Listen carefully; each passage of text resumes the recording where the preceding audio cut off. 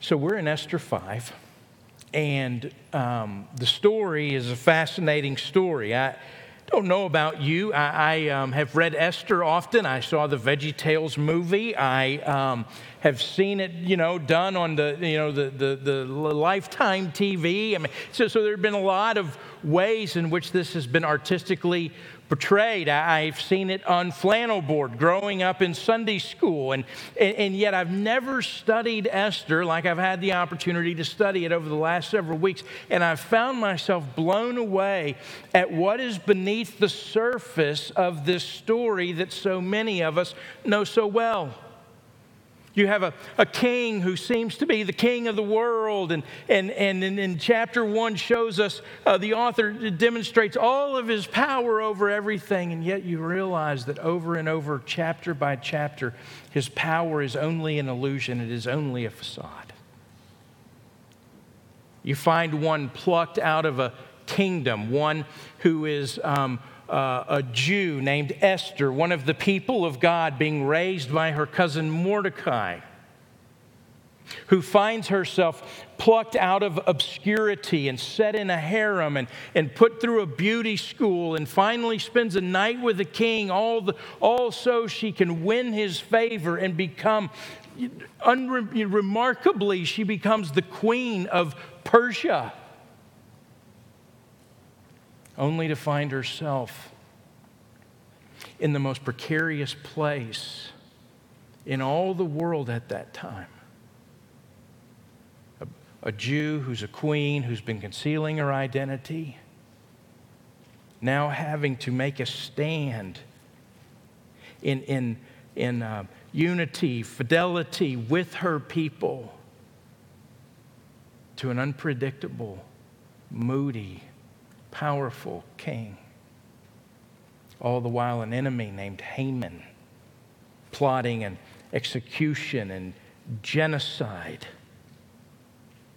of those whom God calls his own. And so that's where we are. And we ended chapter 4, and Mordecai is at the king's gate, and he's in sackcloth and ashes. He's in the grave clothes, if you will, and grieving and wailing, and comes to Esther where she's in the palace and says, you've got to go. You've been put here for such a time as this. You're the queen. You've got to go to the king. You've got to plead on behalf of your people. And so we find that she agrees, although she knows she can't do it alone, and so she will ask for the Jews in the capital to fast with her for 3 days as she prepares to step into the unknown and unpredictable presence of the king. This is where we'll pick up. Look in chapter 5, beginning in verse 1. On the third day,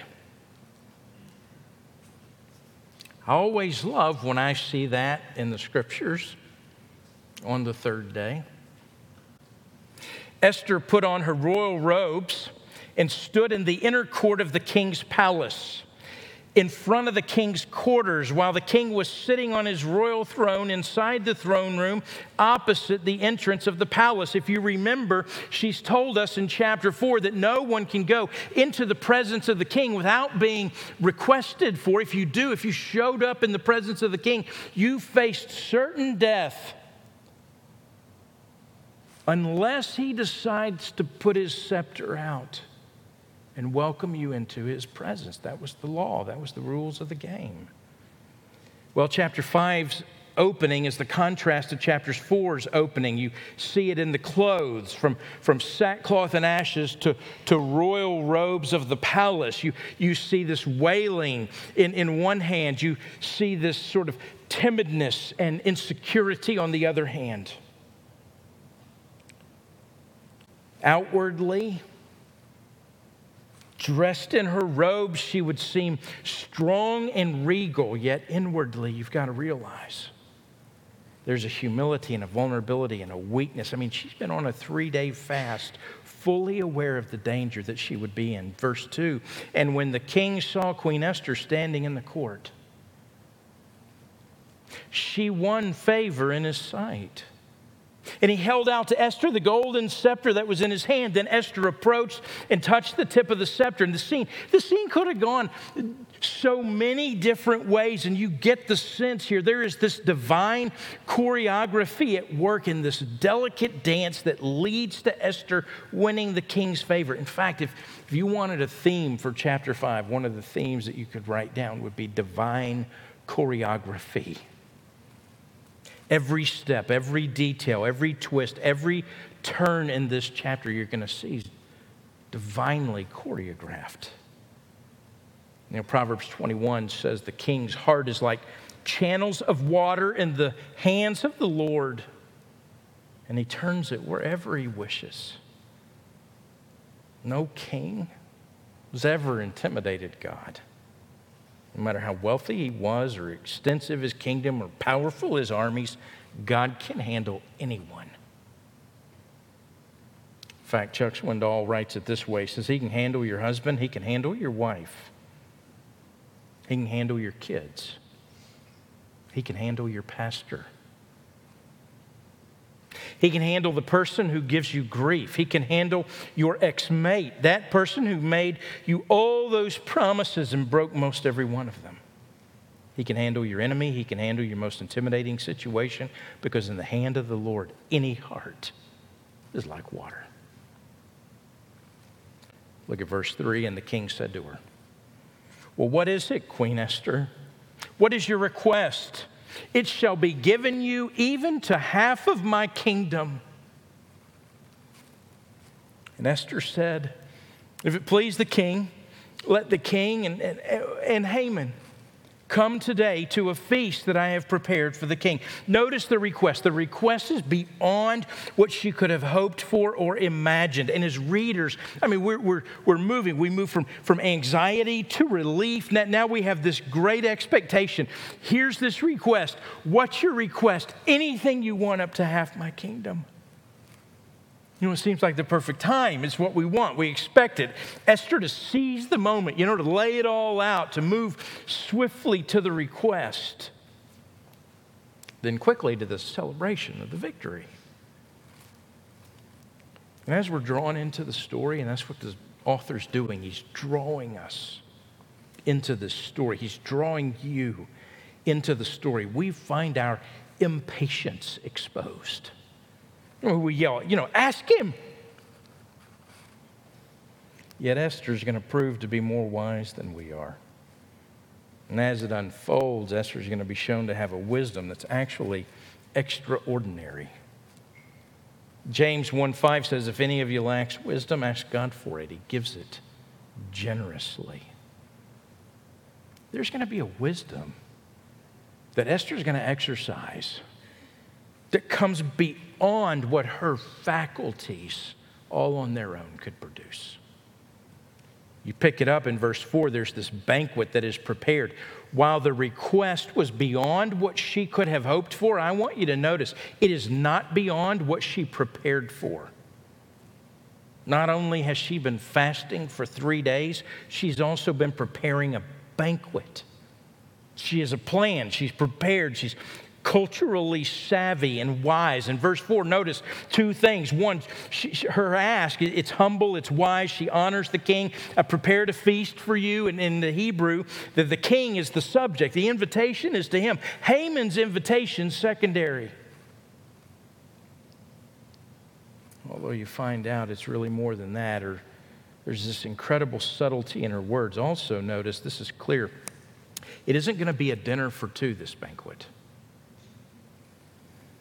It's going to be a dinner for 3. See, it changes the dynamic. Esther is not going to rely on seduction. She's going to lean into wisdom. Not the strength of her beauty. She's leaning into something else. Notice verse 5. Then the king said, "Bring Haman quickly, so that we may do as Esther has asked." So the king and Haman came to the feast that Esther had prepared, and as they were drinking wine after the feast, the king said to Esther, "What's your wish? It shall be granted to you. What is your request? Even to half of my kingdom it shall be fulfilled." Notice all of a sudden Esther's in charge. The king's following her direction.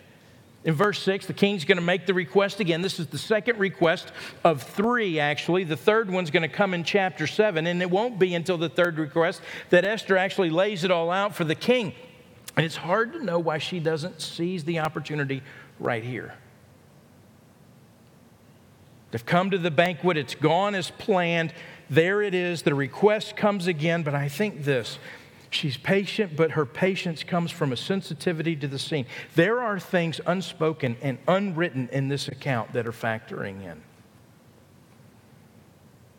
And I think she's showing wisdom and sensitivity and discernment. And while the author doesn't say this, and there's no evidence that Esther acknowledges this, I think we can conclude she's being led by the Spirit here. You know, when there's a check in your gut and when something's out of place or it's out of sorts or something, you often can't explain. You can't put your finger on it. But listen, this isn't the time. Something is unsettled. Often that is the Spirit of God in the life of a believer. And we want to be in tune with that. To hear it, to respond to it, however subtle it may be. Well, look at verse 7. Then Esther answered. My wish and my request is, and we're kind of holding our breath here. We're waiting for it. If I found favor in the sight of the king, and if it pleased the king to grant my wish and fulfill my request, let the king and Haman come to the feast. I will prepare for them, and tomorrow I will do as the king has said. Well, her request is another banquet in which then she'll give her request. Notice the end of 8. And tomorrow I will do as the king has said. It's strategic brilliance. Probably better, it's God's providential wisdom. She's going to reframe the quest of the king in such a way that she's making it obedience to the king's command. Here, Esther couldn't have possibly imagined what was going to take place overnight.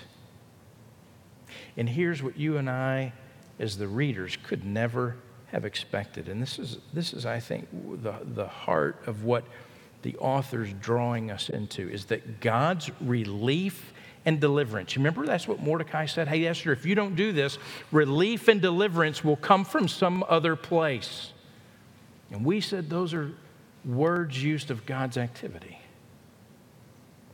Here I would tell you that God's relief and deliverance, His salvation, it will be complete. Esther could have made the request here, and it is very possible that the Jews would have been saved.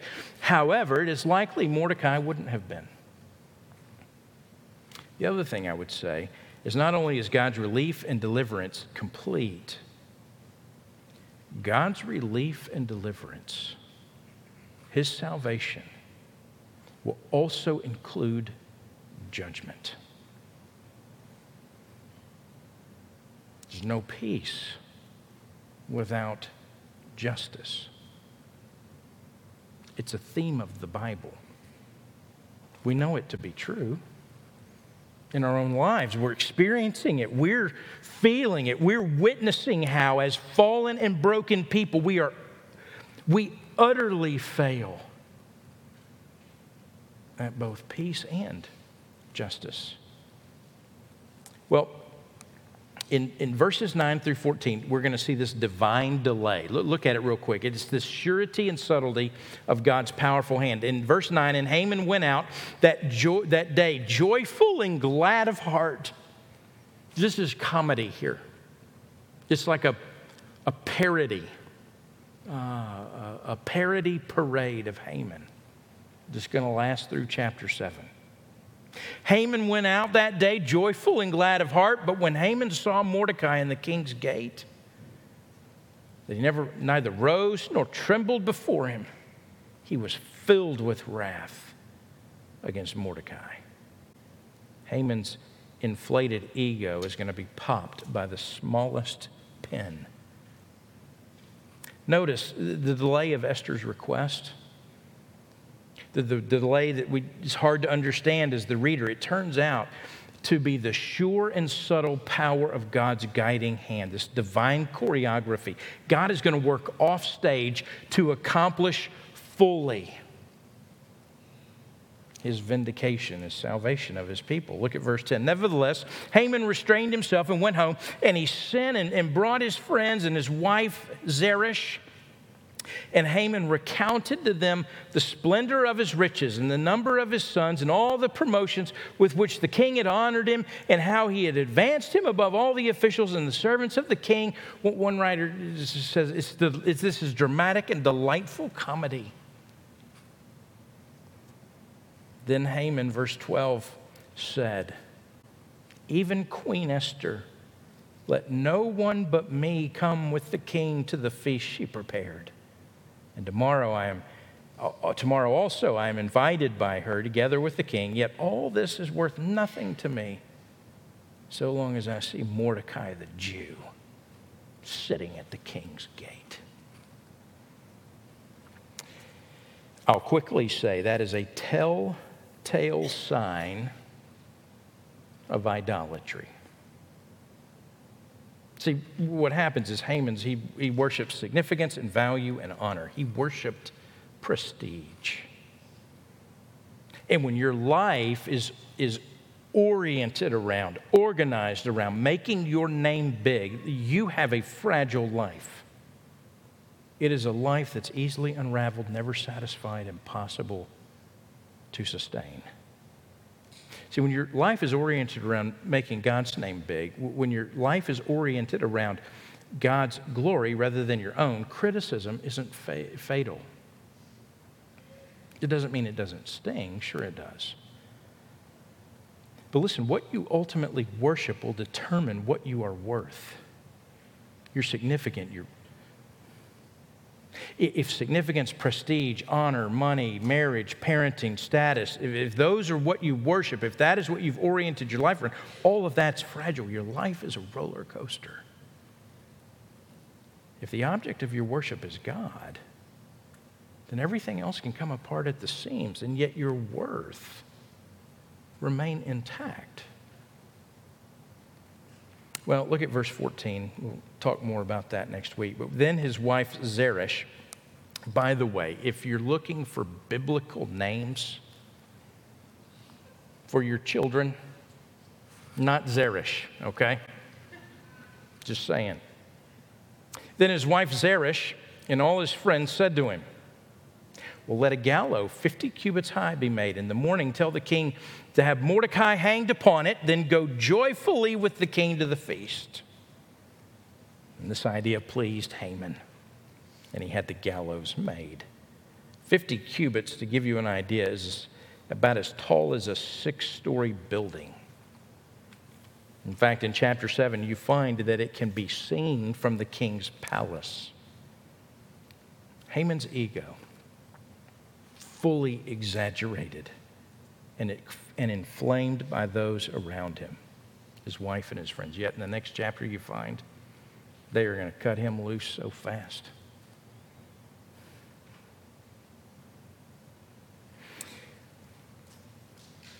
It's an odd place to end this story this morning. We're going to pick up with chapters 6 and 7 next week. Because we're kind of left hanging here.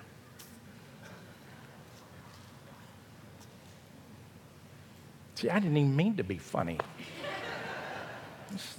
That's how it happens.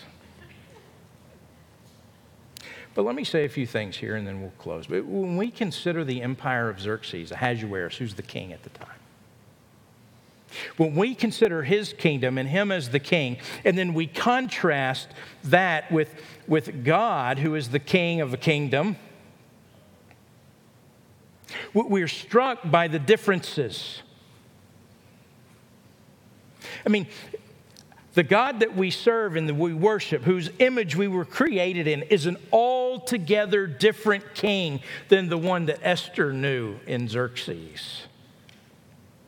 See, approaching God's not like approaching the Persian king with our knees trembling and our hearts wondering if we'll survive. The God that we serve, He invites us to come into His presence regularly, frequently, to make our petitions known, to make our requests known.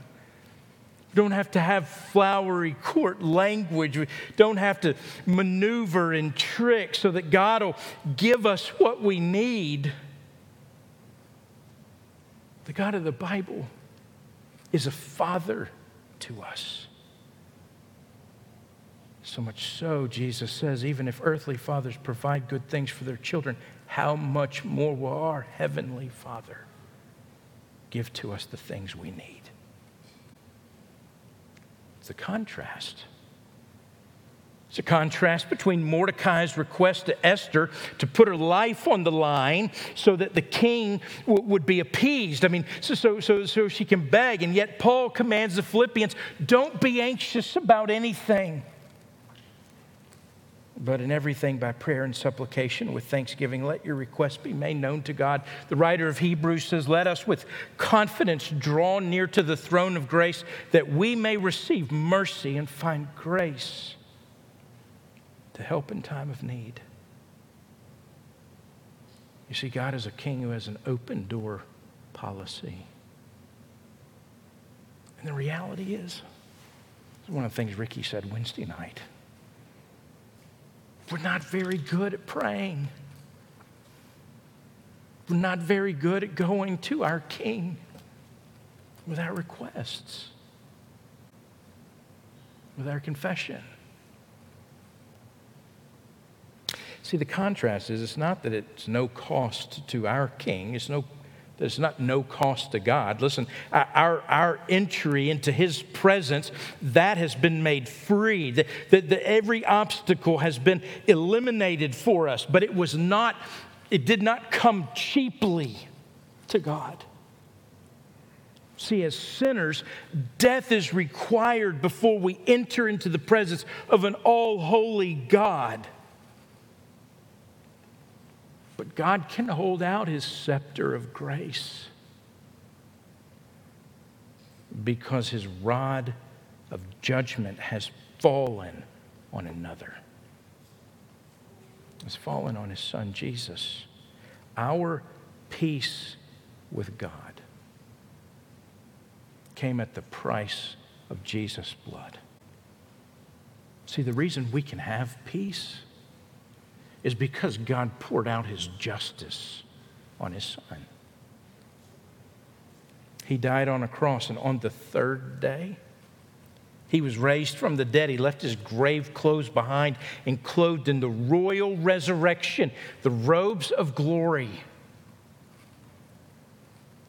And so now nothing can separate us from God. Not death nor life, not heavenly forces or earthly trials, not adversary, not prosperity. Nothing in all creation can separate us from the love of God in Christ Jesus. And we have the promise of God Himself that He hears our prayers. He answers our prayers. And He gave us that promise through the presence of His Holy Spirit so that we come with boldness and confidence. And with the very Spirit of God who prays for us when we don't even know the words to pray. And all that is given to us as believers now. And yet, there is still more to come. We're left longing for the fullness of that presence in total. And the gift of the Spirit, it's a down payment of our great inheritance. And knowing God now is still the greatest treasure that this world affords. But there is a fullness of knowing Him that awaits for when we are face to face with Him. And so we have this hope. We wait, we long, so that we will indeed know our Savior fully. So in the meantime, we wait for Christ's return. We wrestle with our hearts, the idolatry that constantly comes up to challenge our peace, our joy. We wrestle with a world that is at war with God and His people, and we recognize God's the only one who can bend the world to His will. And we don't wrestle alone. God's given us His Spirit to produce in us what we could never produce on our own. And we don't wrestle forever, because one day our wrestling work will be done, ushered into the immediate presence of God forever. And for those that are in Christ, your hope is in Jesus as your Savior. There's no fear on that day. Christ Himself has opened up the door to us, and nothing can shut it. Joy and peace unconquerable then. And you know what? We can begin that joy and peace unconquerable now in Him. If you haven't trusted Him this morning, that's the first place to start. If you have, come into the presence of your King. Barge right in to where you are invited and welcomed. And lay your heart before the one that created you. If you would you bow with me and let's pray. Father, we ask of you to remind us that in everything we need you. In everything we are dependent upon you. Father, in everything we can trust you. That you are at work in ways that we do not see. Father, we trust that you move the heavens and the earth according to your will. Father, that your desire for all of us is to know your peace. Peace with you and peace with one another. And Father, that came at the greatest cost that anyone could have ever conceived. The death of your Son, Jesus.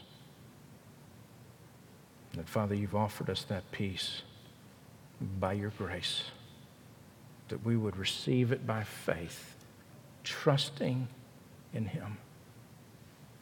So, Father, I pray you do that in our hearts and our minds this morning.